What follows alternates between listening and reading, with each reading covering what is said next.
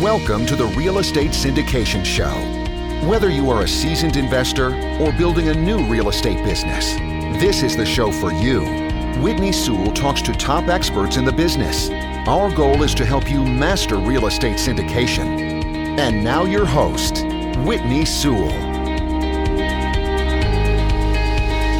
This is your daily real estate syndication show. I'm your host, Whitney Sewell. Today our guest is Eric Skeldon. Thanks for being on the show, Eric. Hey, thanks, Whitney. I'm happy to be here. Yeah, happy to have you on the show. I've really enjoyed our conversation just a few minutes before recording, and I love, your military background. I can relate to that, and just in many ways, I think we can relate, but I'm just anxious to hear how that's shaped your business and shaped your mindset and even other things that have gotten you where you're at. So, but a little about Eric, in case you've never heard of him. Before, he's a former Army Airborne paratrooper.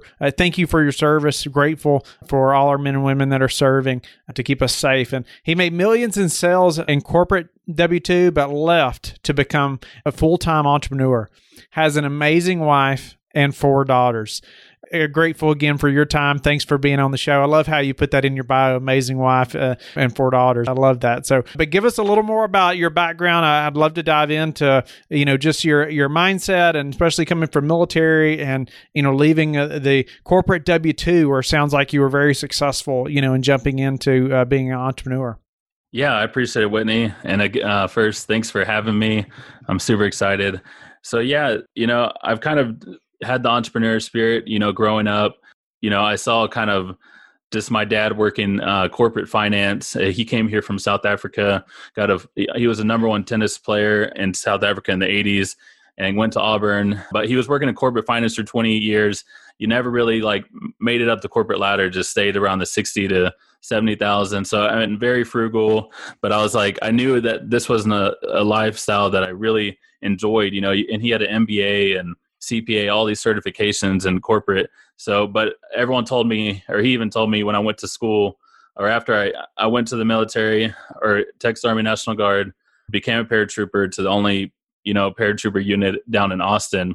And after that, I wanted to do radio, television, and film, or do broadcasting and filmmaking and become a shoot documentaries in Africa and expose all this stuff.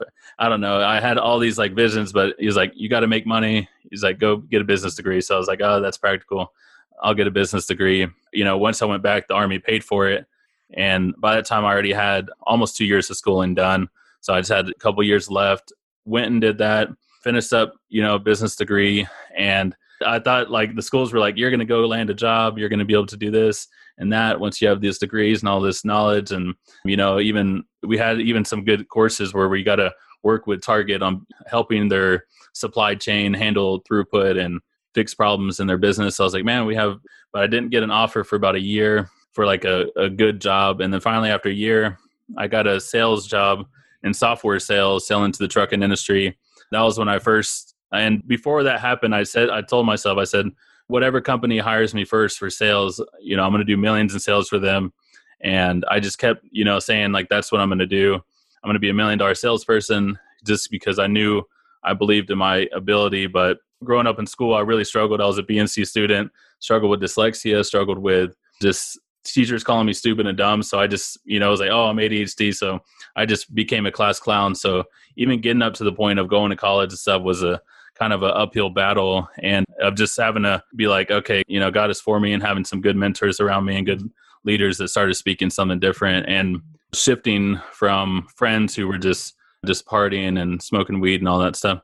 So ended up, once I got that job, ended up doing well there, and then going to an account management job in supply chain. And that was when I started managing accounts and got a full-time assistant and was doing millions in sales and shipping invoices and managing freight across the country. And then basically my 4th daughter was born, and 3 months prior, I set up an LLC to start flipping houses and do wholesaling. I felt that's, after I was earning good income, I was I need to set up something just so I can start, figuring out how to build this 10 to 20,000 business with my own LLC, my own business on the side, and then hired some virtual assistants. And then 3-4 months later, my daughter was born, my 4th daughter, and the rest of them were still at home with my wife. And my wife was dealing with postpartum depression after the pregnancy, and she just really was needing help, needed me to be there. So I tried to work out a remote position, kind of like the, Tim Ferriss 4-hour work week, try to work out a remote position. But unfortunately, it ended up just happening where, basically they were thinking I was trying to go to another company and try to take all my clients to another firm. And when I went on FMLA, pretty much got everything stripped from me, everything taken from me from that business, which kind of solidified my belief in entrepreneurship and corporate, not just working for one company that your whole life. And that's kind of been my message, is just like trying to shift mindsets from, oh, you have to just do 60, 80 hours working for a company and to be successful. You have to just, and really I subscribe to more that I believe we're going to come into a time where, you can put 20 hours of great work towards an idea or a business or something without all the, just checking emails, checking text messages, surfing the web, really being on Netflix or doing all these other things. And if you put 20 hours, kind of like the 80-20 principle, that you're actually putting 20% is actually being the 80% of the outputs. And so really my main message is to, inspire people to spend more time with their wives, spend more time with their kids, and figure out a system and scaling and solutions so they can actually do that. And you can still earn $10,000 a month doing something while still spending time with your family and having a good marriage, that, you don't just climb up the corporate ladder and end up getting a divorce, but you have a Ferrari or something. I couldn't agree with you more. I'm on track for that myself. I love thinking about how I can spend more time with family, and I've missed a lot of time with family, trying to be an entrepreneur, pursuing a business and growing, and finally, we decided, made some hard decisions so we can shift and have more time at home, because we know that's more important than, having a Ferrari, like you said. So, Eric, so tell me a little about, though, how did the military prepare you for some of these hard things you had to endure? Yeah, I think the military really helps you see that it's not just about yourself, and it's not just about, it's a team aspect. You're doing everything for the people next to you, your battle buddy, the people in the field with you. And basically it's like a self-sacrifice and just doing things that you don't want to do, and still having a positive attitude and still pushing forward, and then just having the reward of just knowing that you went through that together with people. So it's just like as long as you don't give up and you keep pushing forward, you're always going to win. And so that's kind of a mindset I've definitely taken towards, any company I've worked towards or any business or endeavor I've done. Yeah, I feel like the military really helped me to have that never give up mentality, and just help me, have that mindset where I can keep pushing. And, but you don't have to be in the military to have that, right? Or to gain something like that. What do you say to people that, they're striving to be an entrepreneur, but they don't have the military background? However, they are still hard charging. They're still very driven. How do they focus? How do they do that like you've done?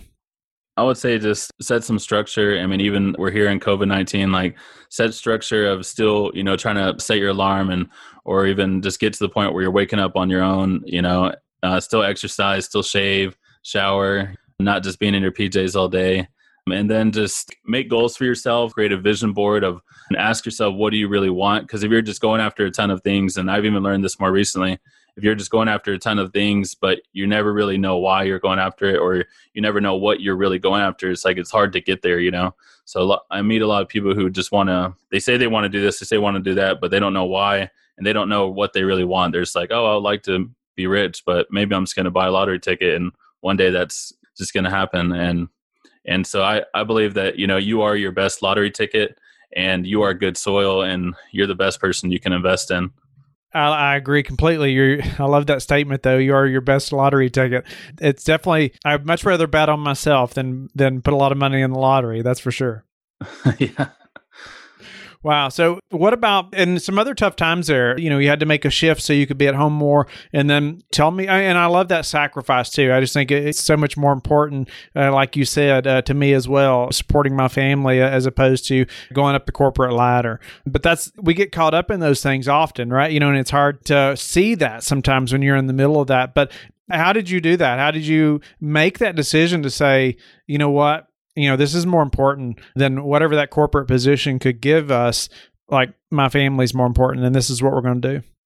Yeah. And so I feel like the decision that actually ended up, I made a decision to ask for remote work and stuff, but it kind of was, it was kind of thrown on me because I didn't know that, asking, because I was one of the top 10 salespeople with a full-time assistant, and I had all the proof of when I was working remote, I was still doing, thousands of dollars in sales from my home office that I'm in now. And so I was trying to do both until the time when I was like, everyone says, hey, before you leave a W-2 job, make sure, your good job, make sure you replaced it. At that time I hadn't yet replaced my income. And so it was kind of just thrown on me, or everything was stripped away, and then ended up being in a position where it's like, now you don't have a choice but to succeed, or you don't have a choice but to win and figure out a way to make it happen. Put all your energy you were into that, building that first, business to the other one. So I can't say that I'm like, I just made a decision to quit and not have the $15,000 a month I was used to having. It really just ended up being, I was kind of forced to where it was like, I asked to take care of my wife and, serve her from home while working from home with a full-time assistant I was paying. And then it just escalated quickly. And then, so I was kind of forced into that grit mode of having to make it happen.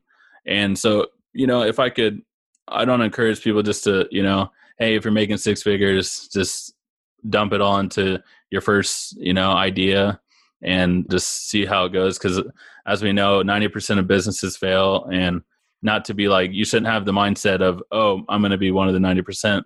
But at the same time, it's good to test. If you have funding of whatever you're doing, it's good to test on the side. Say you're going to you want to set up a wholesaling, or you want to have buy and hold, as we're seeing right now, with oil, like if you're going to set up an oil company a year ago, it might not have been the best time, because it all, now oil's down like 90%, or I don't know. So what were some of the first things that you did when you knew you didn't have a choice but to be an entrepreneur?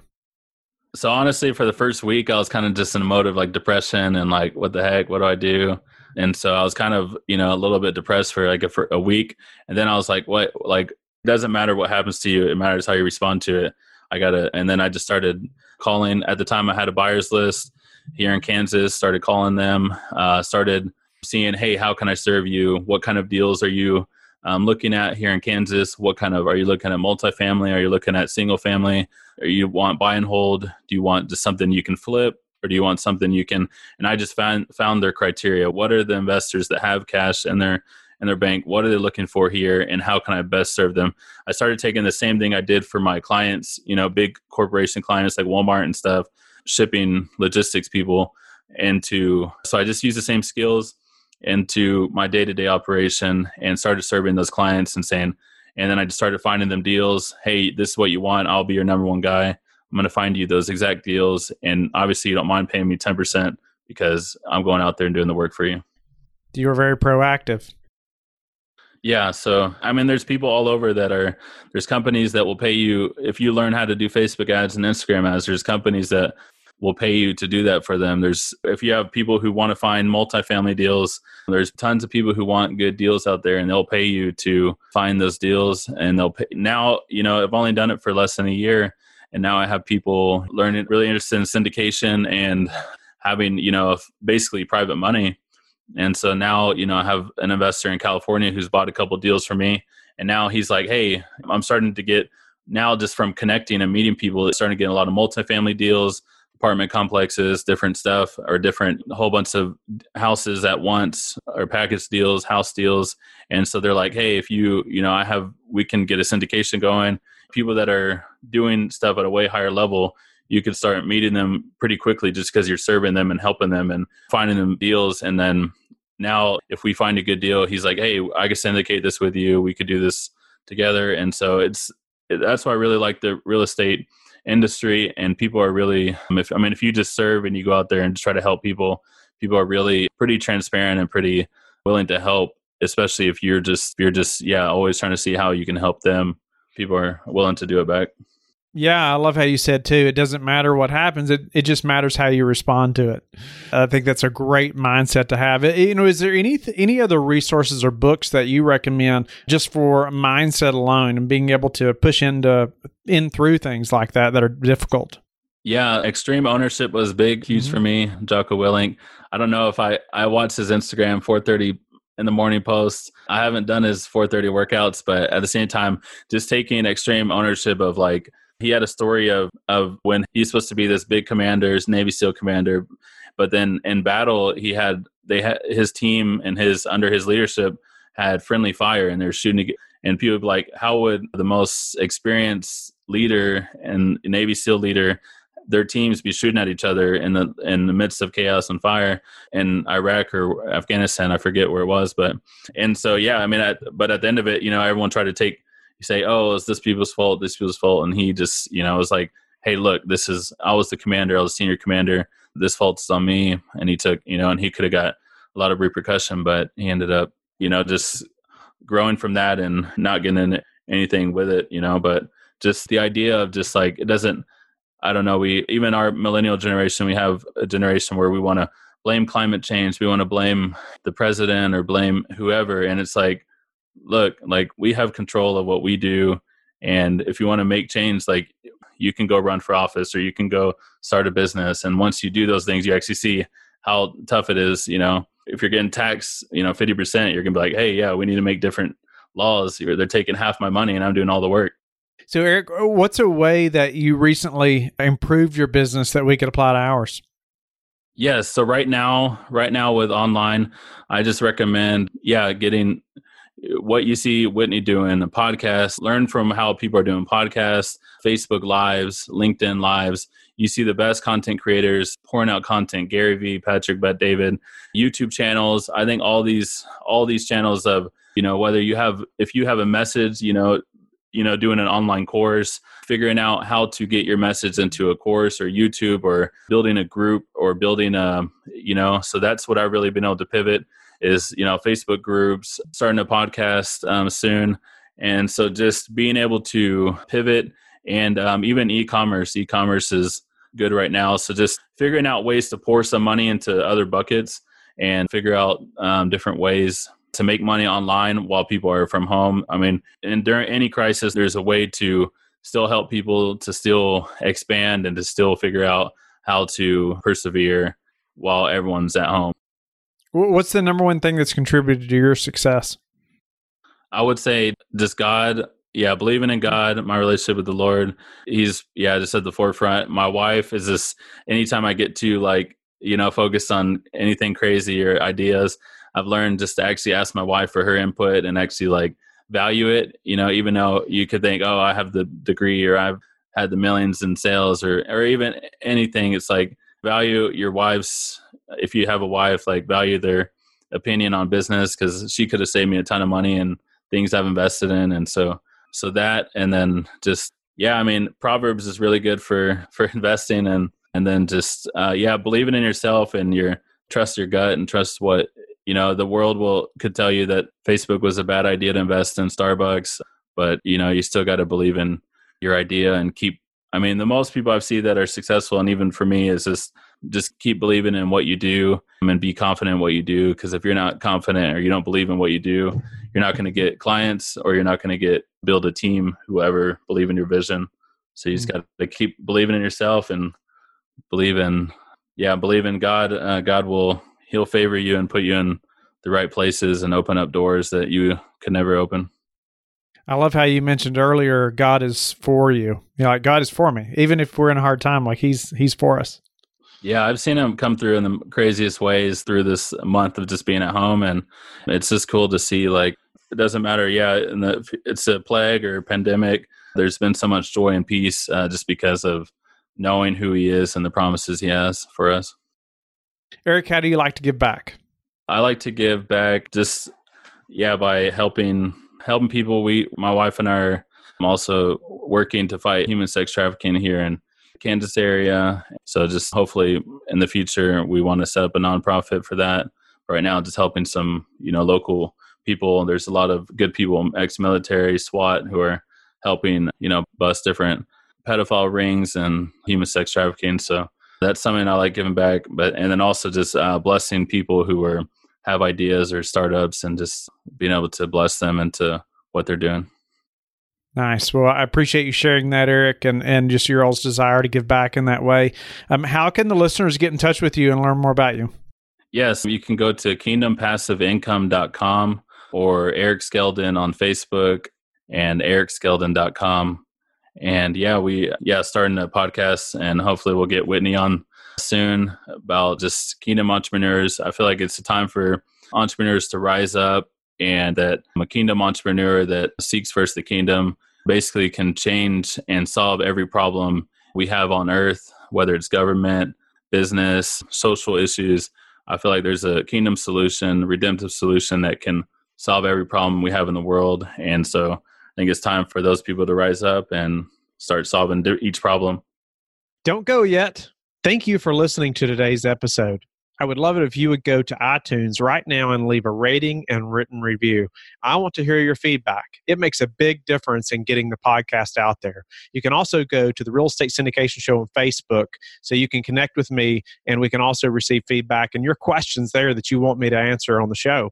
Subscribe too so you can get the latest episodes. Lastly, I want to keep you updated. So head over to lifebridgecapital.com and sign up for the newsletter. If you're interested in partnering with me, sign up on the Contact Us page so you can talk to me directly. Have a blessed day, and I will talk to you tomorrow. Thank you for listening to the Real Estate Syndication Show, brought to you by LifeBridge Capital. LifeBridge Capital works with investors nationwide to invest in real estate, while also donating 50% of its profits to assist parents who are committing to adoption. LifeBridge Capital, making a difference, one investor and one child at a time. Connect online at www.lifebridgecapital.com for free material and videos to further your success.